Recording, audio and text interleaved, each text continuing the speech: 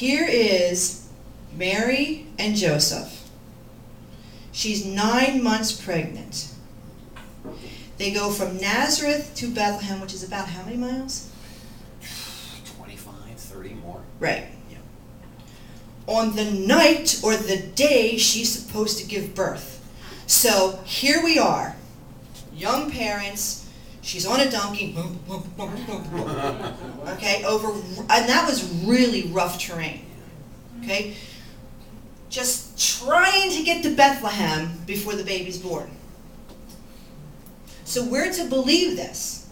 We're to believe that finally they get to Bethlehem. And Joseph is so frantic that he's knocking on everybody's door. Let me in, let me in, let me in. She's dropping. Can't you see she's dropping? Okay. And then the miraculous event happens in a stinky, smelly stable with flea-infested animals, cow dung all over the place, probably. Think about it. Okay. Is that what the Bible really says?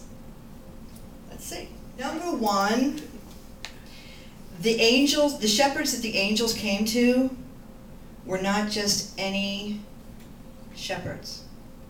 They were the temple shepherds guarding the sacrificial lambs, spotless lambs of God that were to be sacrificed. As the spotless Lamb of God for all eternity is being born. I will give you a clue. It is very cold and snowy at times in that area. The temple sheep would not have been out in the pastures. They would have been in the pen by the temple.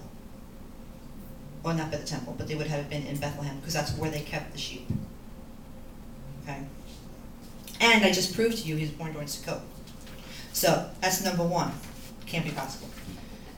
So what is possible is this. And see, there's kind of inconsistencies about this story. One, remember there was a census, right? They had called for the census. So every Israelite male had to come to his birthplace. And it wasn't really required for the women. So if Joseph was just going to Bethlehem for administrative purposes, basically, why would he have brought his wife? Why would he have brought his 9-month pregnant wife? Right? But remember, they were told to go to their ancestral home. See, they were living in Nazareth, but that wasn't his home. That wasn't Joseph and Mary's home. Okay. And do you think it would be so careless and irresponsible of Joseph to wait the very last minute to take his wife? Do you understand how irresponsible and unloving as a husband that would be? I'm sure all you women who've given birth and been 9 months pregnant, I would have slapped them. What do you mean I gotta get on that thing? Oh no! Call me a cab. And think about this. Don't you think that Joseph would have been better prepared knowing that the Son of God was coming into the world? So, he was returning to his homeland. And don't you think he would have had a place to stay coming to his homeland? Because that's where all his family was. Right? We had the picture of the aimlessly running around the wandering Jew from house to house, knocking and pleading. Right?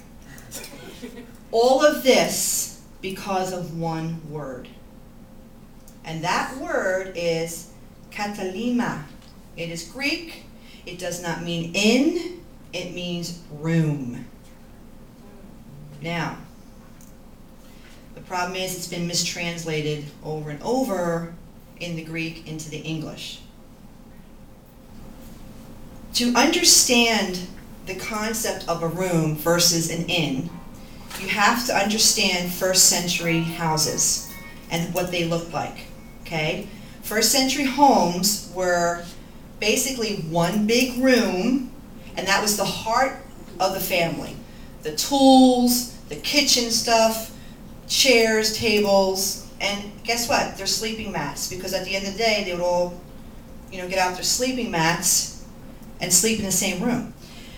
So that was what a house looked like for the main floor. Some of them had rooftops. And a lot of them had what's called an extra room. And this is what they used the room for. Storage, a guest room, or women giving birth. Because why? Because it was separated from the main living quarters and it was in seclusion. And women who gave birth had to be in seclusion because Jewish law, the law of clean and unclean, the minute you gave birth, you were considered unclean. And depending on what you had, either a girl or a boy, you had to either do a 40-day or an 80-day away from everybody until you were considered clean by the law. And we know that they followed the law of Moses, because we see it throughout. We know that Yeshua himself followed the law of Moses. So that little room is where Miriam would have given birth to Yeshua.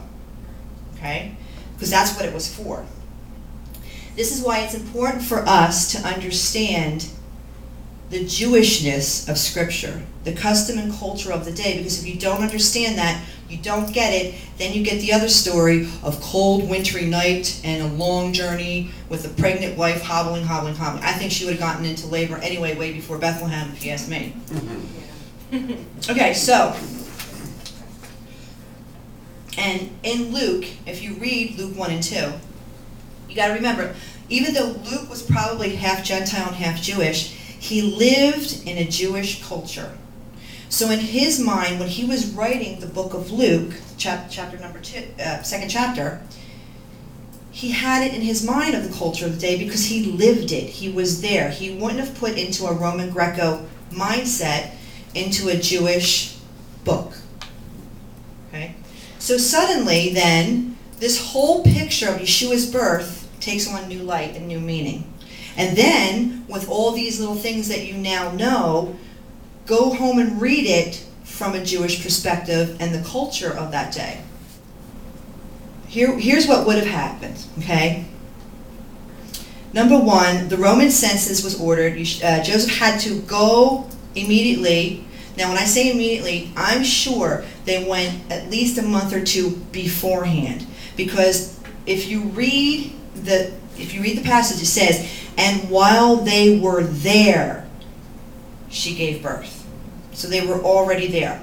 And we have to understand that at that time, because of the census, a village of 1,000 people swelled to about 22,000 people. So it would make sense that when Joseph went back to his home and his family and his possessions, that all the family was back in that tiny little house. Now, first century houses had two places to put their animals. There was like a cave-like dwelling in the back of the home, or what we consider a garage under the house today. You know how some houses, especially back east, have the garage underneath the living quarters? That's also how things were done, and the cattle was put down in there. And remember, this was Sukkot, and back in Deuteronomy and Leviticus, it was commanded during Sukkot to actually make a sukkah, even for your animals. So every time you see a manger, that's actually a sukkah. So that's where Yeshua was born, and the reason why he was born there versus the room where she should have been in for the birthing was because Joseph and Mary were probably very humble people, and they allowed other family members to sleep there. This is why, already prepared, and I want to make this very clear, Joseph, knowing this and seeing all his family coming in, he would have either gone under, depending on their house, what their house looked like. Let's say they had the stable-like, cave-like thing in the back, and it's not like a backyard where, the barn is. It's attached to the house. He probably would have gone in there, gotten all the animals out, the sukkah still stayed, and cleaned it up. And then that's where Miriam gave birth to Yeshua, something very clean, because Jewish law, again, would not permit her to give birth with animals around. Okay, that was against the law. You know where it says, and she brought forth her firstborn son and wrapped him in swaddling clothes. This goes, and when I first studied this, I was like, I really, like, I started to cry because God is just so good, even in the birth and little details of his son's birth. Now, back then, when a baby was born, they were salted. You know, I know how that feels when you get a pedicure. It's kind of, yeah. But the umbilical cord was cut, they were salted, and then they were oiled. And guess what the oil basically was for them? Frankincense and myrrh. So even at his birth is a picture of his death. Just there, being anointed and being prepared. And then the wrapping of the baby, this gets really, I just love this picture. There's two pictures here. During the time of Sukkot, Zechariah was in the temple. Remember, not Zechariah, but the priests were in the temple. Okay? In the Holy of Holies, the high priest, now get this picture, the high priest would take his linen undergarment and discard it and lay it at the altar. Okay? And all the other priests who were serving would also do the same thing, not in the Holy of Holies, but right outside the Holy of Holies. So the high priest's garment, it was traditional during Sukkot for it to either be sold for money for the temple or to be given to the poor. You know where I'm going with this. Who was Mary's cousin? And we know that Joseph and Mary were poor because why? Of the sacrifice that they gave for Yeshua's birth. It was 2 turtle doves. It was required a lamb and a dove. But if you were poor, they allowed 2 doves. So would it make sense to you that she got the wrapping from Zechariah the priest, who got it from the temple, where it came from the high priest in the Holy of Holies? So as she's wrapping her baby, she's wrapping him in high priestly garments? Right? Okay. One more picture. They didn't wrap the baby like a blanket. This is called a Oriental tradition that was back then. What they did do, however, is they took strips of the garment. Okay, another picture. And they wrapped and bound the legs together. And for those of you who know anything about the custom of the Old Testament, look what I'm going to do. They wrapped the baby's arms individually all the way up. Does anybody know what that's a picture of? His burial. Yes, it is. But even more specific, does anybody know what the tefillin is for? When they put the tefillin on back in the Old Testament, as they were putting the tefillin on, they recited the Shema.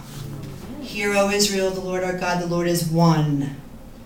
As Yeshua is being born and being wrapped in these priestly garments, right, goosebumps, right? The Shema, it's a picture of the Shema. Who is the Shema? Yeshua. And you can find the wrapping of the baby, because sometimes you have to really prove from Scripture, about traditions. There is a small mention of it, if you will, in Ezekiel 16:4. When you really look at the story of Yeshua's birth, and you look at it the way God gave it, Hebraic culture, Hebraic mindset, to 2 who were Jewish, who kept the law of Moses, who loved and honored God with all their heart and soul.